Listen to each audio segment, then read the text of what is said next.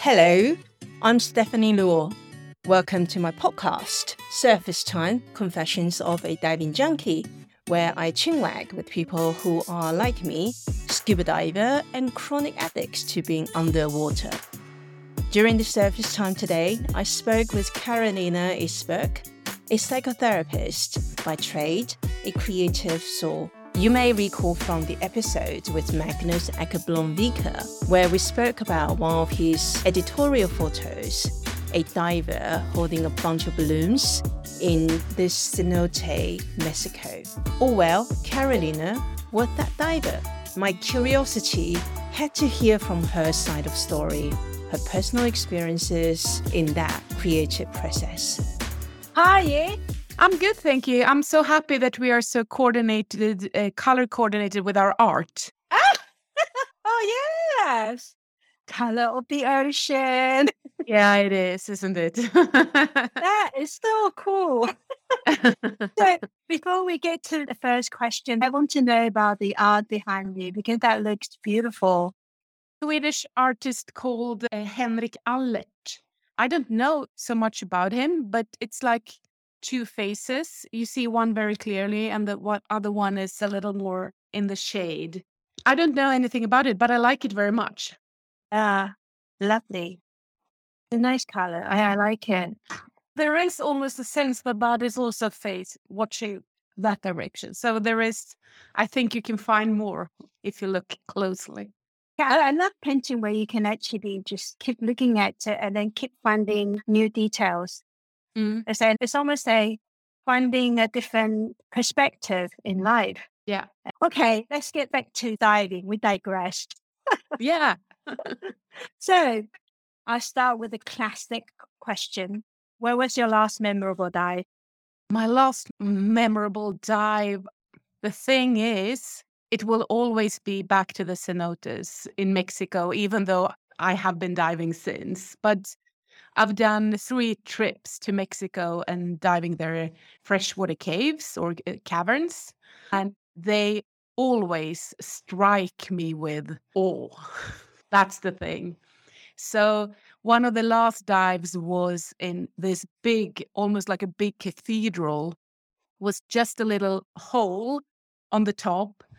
And we went down and the sun came in like a spotlight down in this enormous hall. And we were diving in that and just exploring it. That's a memorable dive for sure.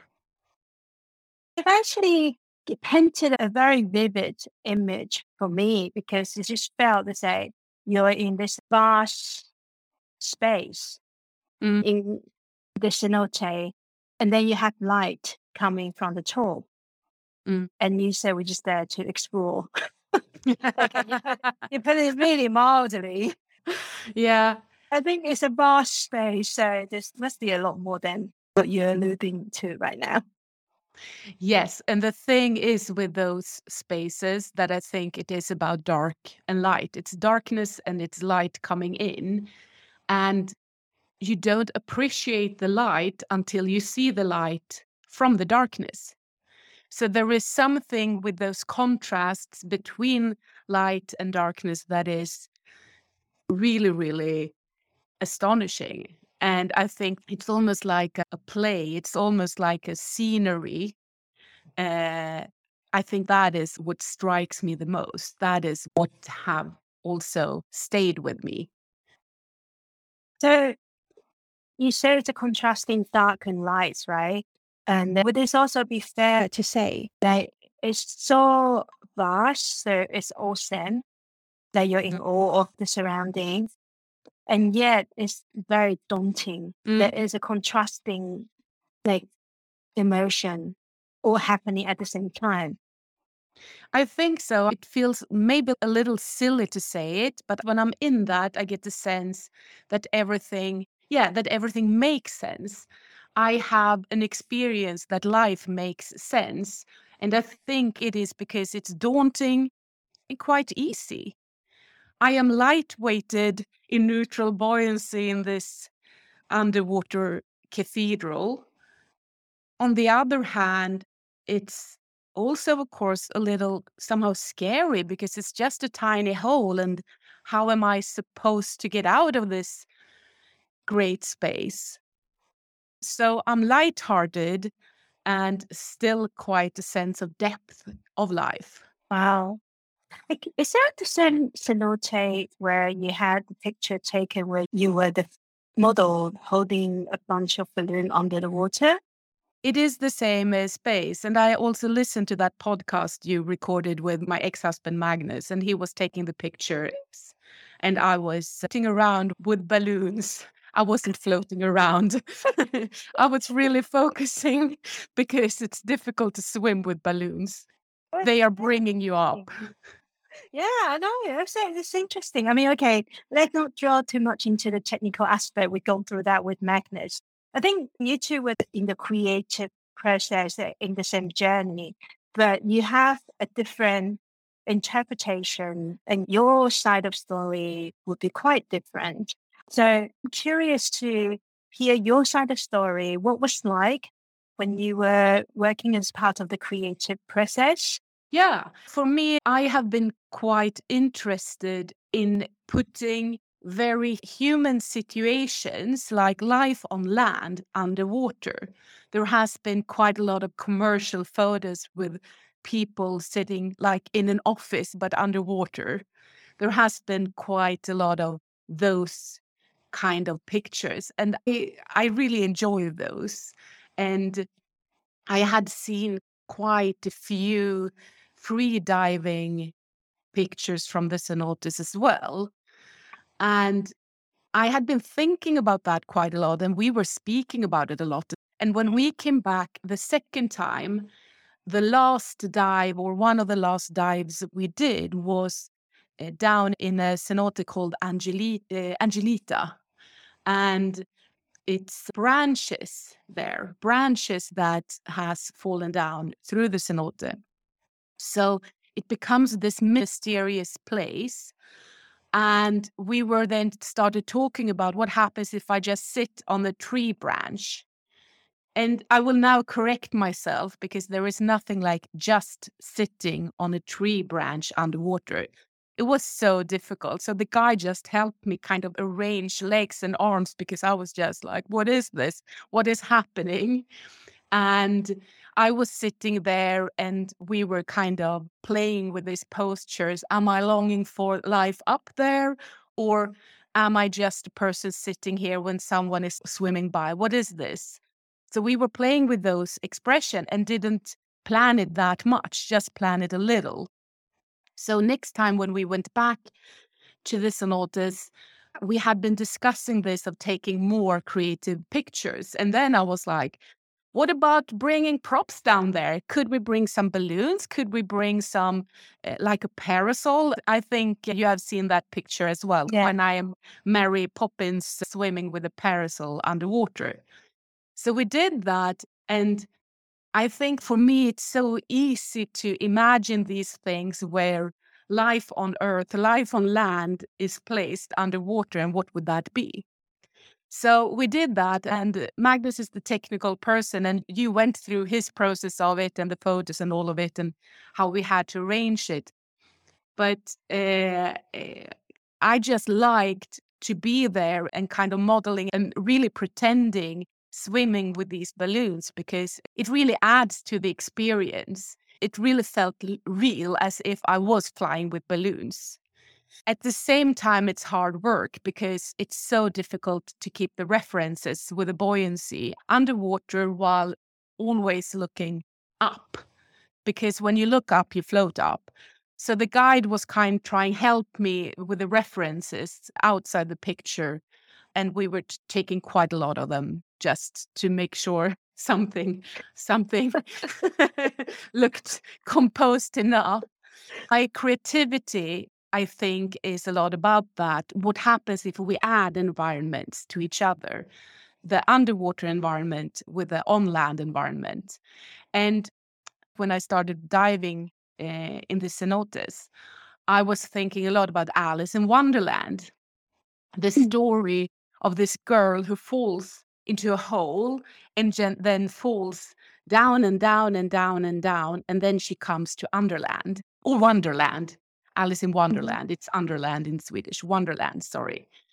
And I had those feelings when we were doing this. This is exactly like Alice in Wonderland. And we were joking a lot about the guide being the white rabbit showing our way, and me being Alice and Magnus being the Mad Hatter. And this was like a joke we were having together. So when we were swimming down with these balloons and the guide swam with the balloons and the torch and just tried to help us down with all the equipment, I was like, this is seriously the craziest thing I've done in my life. Why is this guide swimming with a bouquet of balloons down this place where almost no people have been? And it's also a historically sacred place, these cenotes. So it felt like this, like just a very, very deep sense of, awe and deep sense of holiness, I think, in the middle of all of it. And I was thinking a lot of Alice in Wonderland. So what I did was that I used Magnus' pictures, and then I kind of combined that with my own story of Alice in Wonderland and how we went to a tea party underwater. And we were flying with the balloons and flying with the umbrella. And that is how I interpret it in the end. I make something more of it. I make something that isn't real. And I kind of like that part of creativity, bringing you out of reality into a fantasy world, but then also back to reality with a new take on reality. So what's your take on the reality after you came back from that cenote experience? Because it can be overwhelming, but then you use a different way to expressing your experience, like going down, like Alice going down the Wonderland, and you came back down and you were totally aware of it, but I think it's your expression of that overwhelming sensation. So now you're back to reality. What's your take home now? I remember when I came back first time, I felt so empty. I just hold on to these pictures and those memories and what I had written about it and read it over and over again to just kind of make something of it. But right now, I take on reality after coming back to reality. It's really that everything contains much more than we can see. That every situation, every relationship, every contact with another person, with a group, with a setting, and I'm speaking about this like really ordinary everyday things, everything contains much more than we can see. That also goes hand in hand with my own profession. I'm a psychologist. I work with therapy and psychotherapy, and I'm really interested in psychoanalytical theory. So this also goes hand in hand with that. I know that there is an unconscious world, but it's difficult to explain that world. It's difficult to fully explore that world. But the experience from diving the cenotes actually helped me to just accept the fact that there is so much more to the everyday reality than we can believe. If we kind of continue on with the psychoanalysis, right? They obviously most of the time we operate with our conscious mind. So we don't know too much about subconscious and unconscious mind. But from the neuroscience perspective, a lot of studies being done. So we know that when this comes to manifestation, our subconscious mind and unconscious mind are actually very active. But then it's just how we access them in a different way. So some people explore using meditations and others through different kind of experiential learning. And so if we use diving as a form of experiential learning, so effectively, like the maximum you can do on single turn, probably is an hour dive. That's a perfect session. That's a perfect therapy session. 45 minutes. Yeah, I'm sorry I interrupted you. Continue. No. That was perfect cue. So, how would you describe it? Okay, we're kind of blurring between the reality and transferable experiences because they are transferable. And it's almost that we superimpose what we have from diving into real life, what we do on land, and vice versa. So if we use diving analogy, how would you articulate it or express it as a psychotherapist? Yeah, I see it exactly like that, that one dive is a symbol of how we approach life in very many ways. And one way of viewing it is like this free floating attention. That is actually the name of it when you speak about therapy. That is the attention we do have that is directed very widely. So you don't direct it specifically on one thing. It's not specifically on one behavior, one story, one feeling.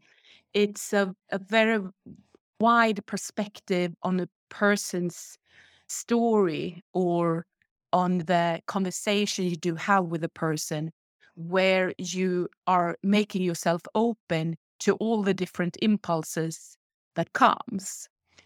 And I think that free-floating attention is exactly what we do have when we dive, when we are comfortable enough. So diving is a lot about technique. It's a lot about theory. It's a lot about risk management. We need to learn to know our own equipment, how to stay neutral buoyant, how to read the gauges, how to plan for a dive. When all of these things are on place, when we are prepared enough to do a very normal dive, we can also let that attention float while diving. And that means that we will both notice a boxfish in the corner of the reef and direct our full attention to that boxfish. Well, not too focused, because then the boxfish becomes very scared and will hide. But Yeah.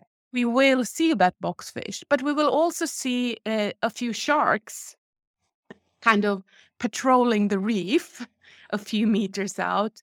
And we will also have a feeling of where our body is, so we know that he or she is safe. We will be in this very wide presence of what we are doing. And then our conscious memories, our experience here and now can float around. I sometimes, when I dive, start thinking about kind of childhood memories or certain things I start to remember, but I never get upset or worried or anything. It's just being there, floating around, and I can notice it.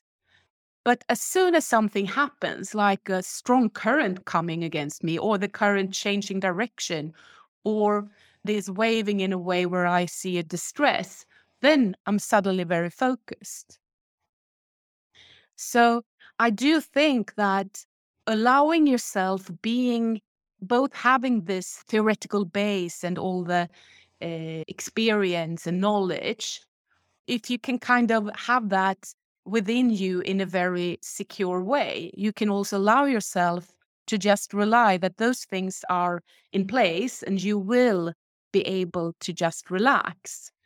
And in that relaxation, then you can also notice new things, both about the world, but also about yourself. I like that analogy. And I think it's also a good analogy that you can use it to describe what meditation is. What you just described, very similar to meditation practice.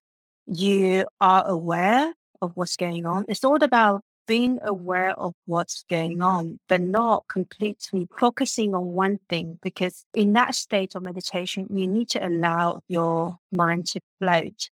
But then at the same time, you're aware of what's going on. The more center you stay within yourself, the more information that comes to light to you, and also the important information That needs your attention will jump. at you, rather than you searching for the information. Yeah. I think that's probably the closest explanation is how you tap into the subconscious and unconscious mind.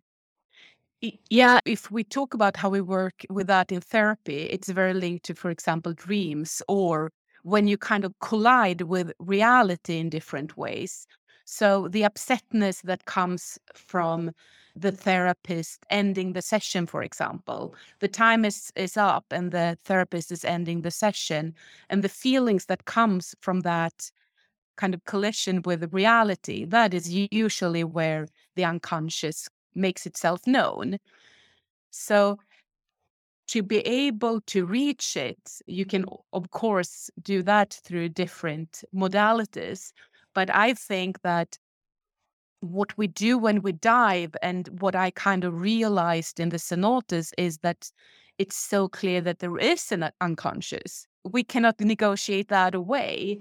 And that is actually the most important insight, because the less we try to fight it, just the existence of it, the easier it is.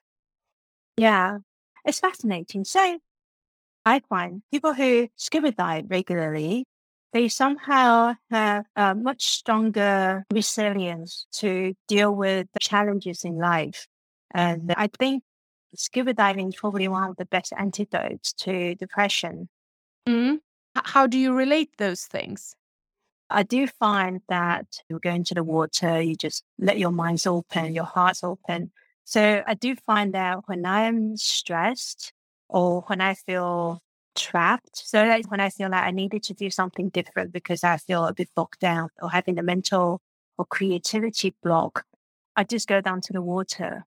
And it's different from going swimming. Going underwater is different because somehow the physical sensation of going high pressure environment and come back up, it kind of squeeze out the stress or rebalance, realign my body. So I would go down to the water, come back out, say, yeah, whatever bothered me, doesn't matter. My brain start to open, my creativity start to flow. And yeah, whatever that may be considered as a negative emotion or feeling upset, and that just disappeared. So for me, I'll probably call it a stress management strategy. I think this is so interesting. And I was thinking, are resilient people more interested in diving, or do people become resilient by going diving? That's also a question, of course. However, I do also think that we do, of course, develop resilience while we're doing advanced activities. I think you are onto something here. You can start to research based on this, because I think you have a point. What I am thinking is that it is this combination of being, on the one hand, very focused and secure within the theory and practice of it, and on the other hand, being this free floating focus or free floating attention. And I think when you have those in place, you don't get into these dwelling thoughts. Think that is similar. Well, now we are speaking about diving, but I think that is similar to hiking, for example. You fill your day with these activities that is about food, sleep, becoming warm, becoming dry, hide from the storm, hide from the rain, finding a sheltered place for your tent, all of that, together with this free floating attention. Maybe you have mountains, maybe you have big fields.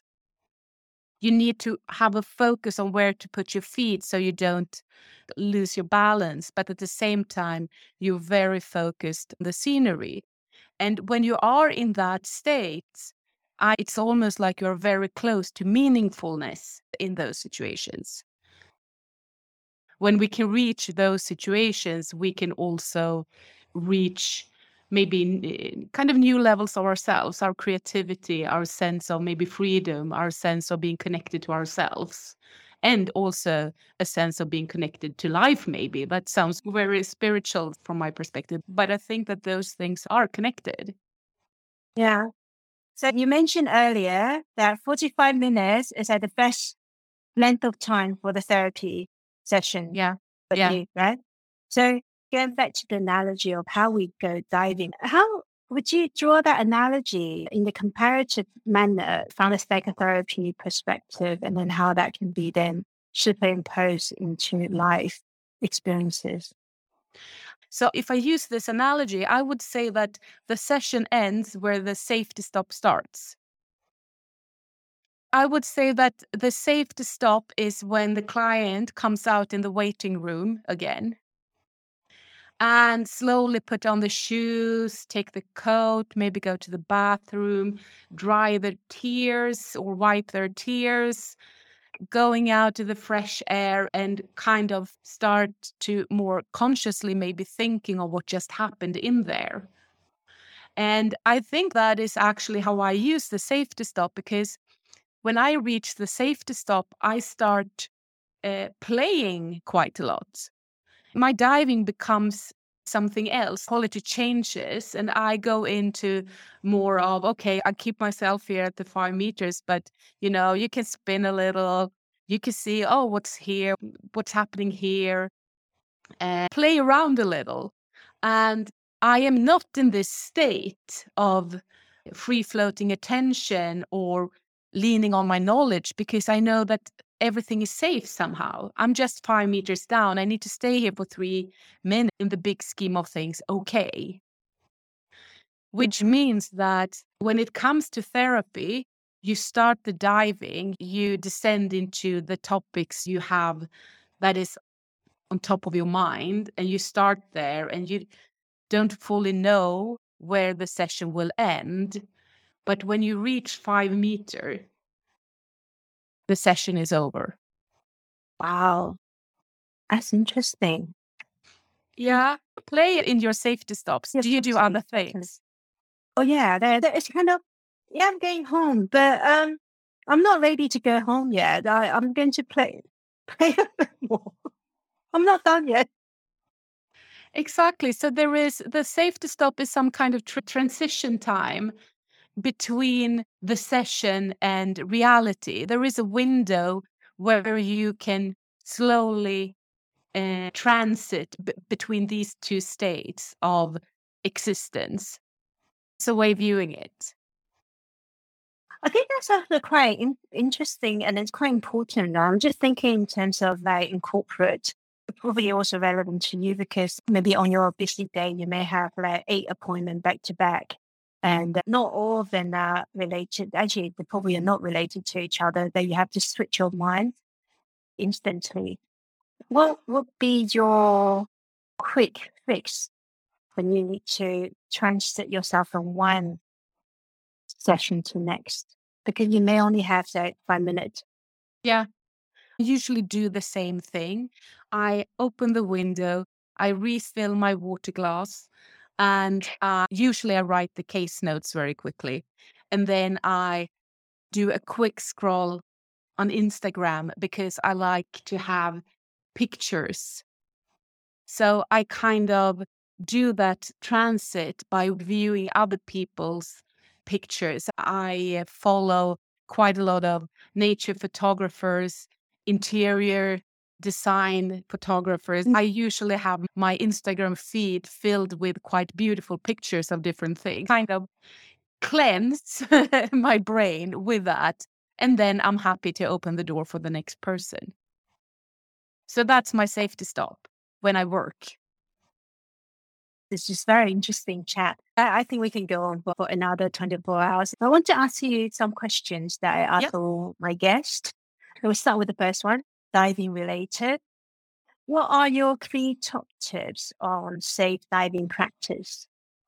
Number 1, don't dive alone, and preferably dive with someone that you do trust. Number 2, make sure you know your equipment. Even if you rent it, you need to know it. You need to try it. You need to put on the air. You need to kind of know your equipment, because when you're down there, well, you can blame the dive center, but it's too late to blame the dive center. Yeah, it's actually really important, because your life really depends on it. We go into a complete unnatural environment for our body. Our body is not built to swim and then breathe underwater. So yeah, it's very important top tip. And the third one is don't push your limits. That's maybe a bit boring to say that, but I really think it's so easy to convince yourself, oh, this headache will soon pass. I will soon feel better. I will soon be more comfortable. But if you feel uncomfortable, if you feel uneasy, if you're seeing on your gauge, you can notice that the air is actually getting too low. You need to stop diving, and there will be more dives. There is always more situations that will come and more dive sites that you can experience. Don't push your limits on this specific dive. It's unnecessary. It took me maybe 300 dives to get there. Really? Yeah. I have really been a person who's like, yeah, I will never get back to this place. I need to really enjoy it. But it doesn't feel, I need to enjoy this now. So for that 300 dive, you were convincing yourself to suck it up and get on with your discomfort and don't be a princess. I think it's really important, going back to your first tip, you really need to have a dive body where before you go diving, you agree on the key principle that we will exit when you feel uncomfortable. It's almost like you need to confirm that understanding that everybody has the right to call off the dive early simply because you're not feeling comfortable, then do that. And you need to remind each other that you've given the consent for the other person to call the dive and you're not going to be upset. Yeah. Yeah, I think it's so important, but it's also a bit difficult. Yeah, it can be difficult because especially if you're diving somewhere, you don't know when you're going to go back again, right? That's also reflecting on the real life scenario. Think about how many times that we didn't really voice out our discomfort and we just bottle it up. And then either we trying to process it if we're mature enough, or we bottle it up until we explode. I think that this is a difficult topic. I would say psychologically that we have to be aware of our tendencies. So for a person who has a tendency always feel like, oh, I'm so tired. Oh, I feel really, really stressed now. Or I feel like pressure here on my chest. Or, oh, isn't my head hurting? If you have a tendency be overly aware of your physical sensations all the time, it's good to learn to be a little resilient towards them and learn to, oh, it's okay. I'll see if it gets worse. But if you are a person who tends to kind of, no, everything is going to be fine, which I think that I have a tendency to doing when it comes to, for example, diving or those kinds of things. I have other things I wouldn't deny or negotiate away, but those things I tend to, because it feels like such a precious moment and I cannot ruin this for me or the other person by complaining or by ending the dive. So you have to be aware of your own tendency. It also helps to dive a lot. If you dive a lot, you also know that you will always see a reef again. You can always come back. If you dive very occasionally, it's much more difficult. It's true, actually. That's actually a good comparison. Thanks for that. The next question. Yeah. And outside scuba diving, what do you do to maintain your own well-being? I do sing. I sing a lot. I sing in a choir.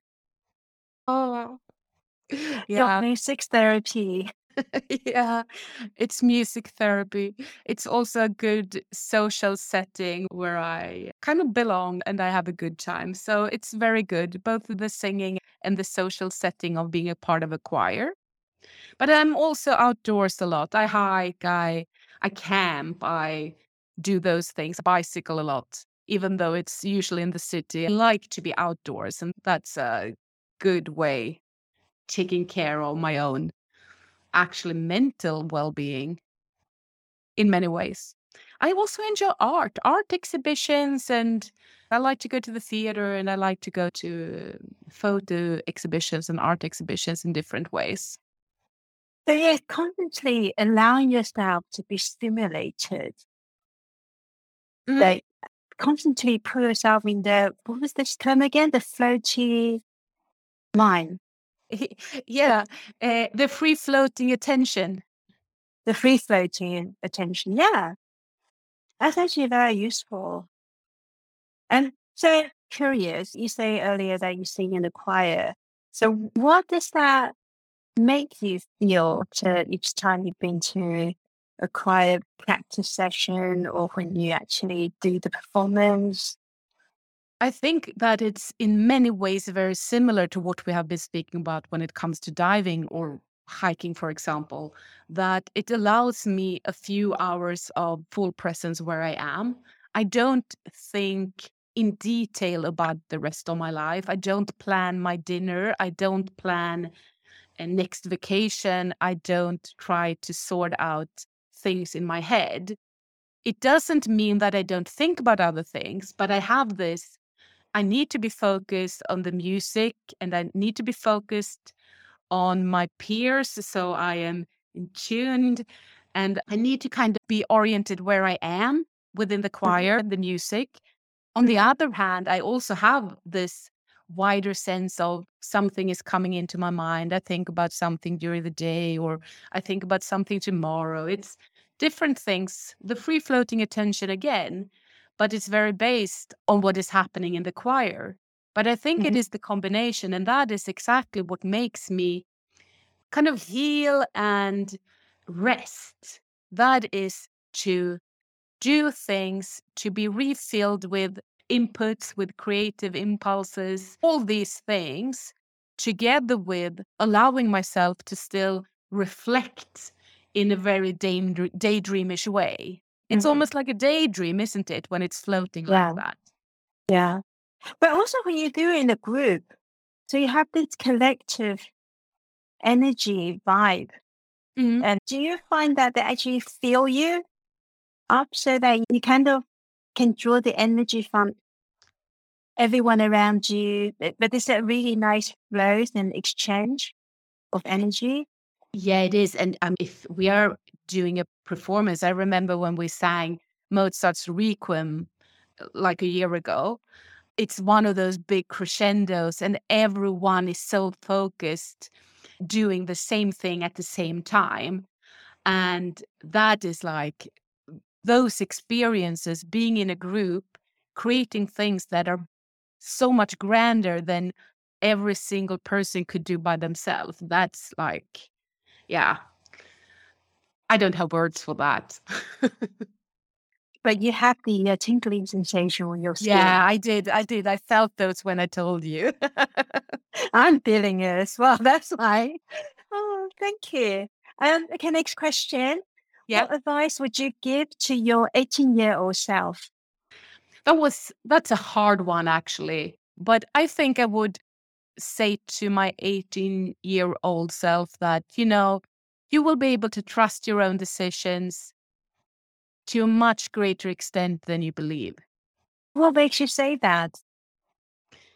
Because I think those years, like the late teenage years, they were so filled with knowing that adult life would soon come and a wish to be kind of free and make your own decisions at the same time that I felt quite anxious about whether those decisions were the right ones. How does one know? I mean, younger teenage years, I was more like into or more of anxiety and low mood level and worried about things. But I think these late teenage years, they were for me much about making decisions, finding a direction in life.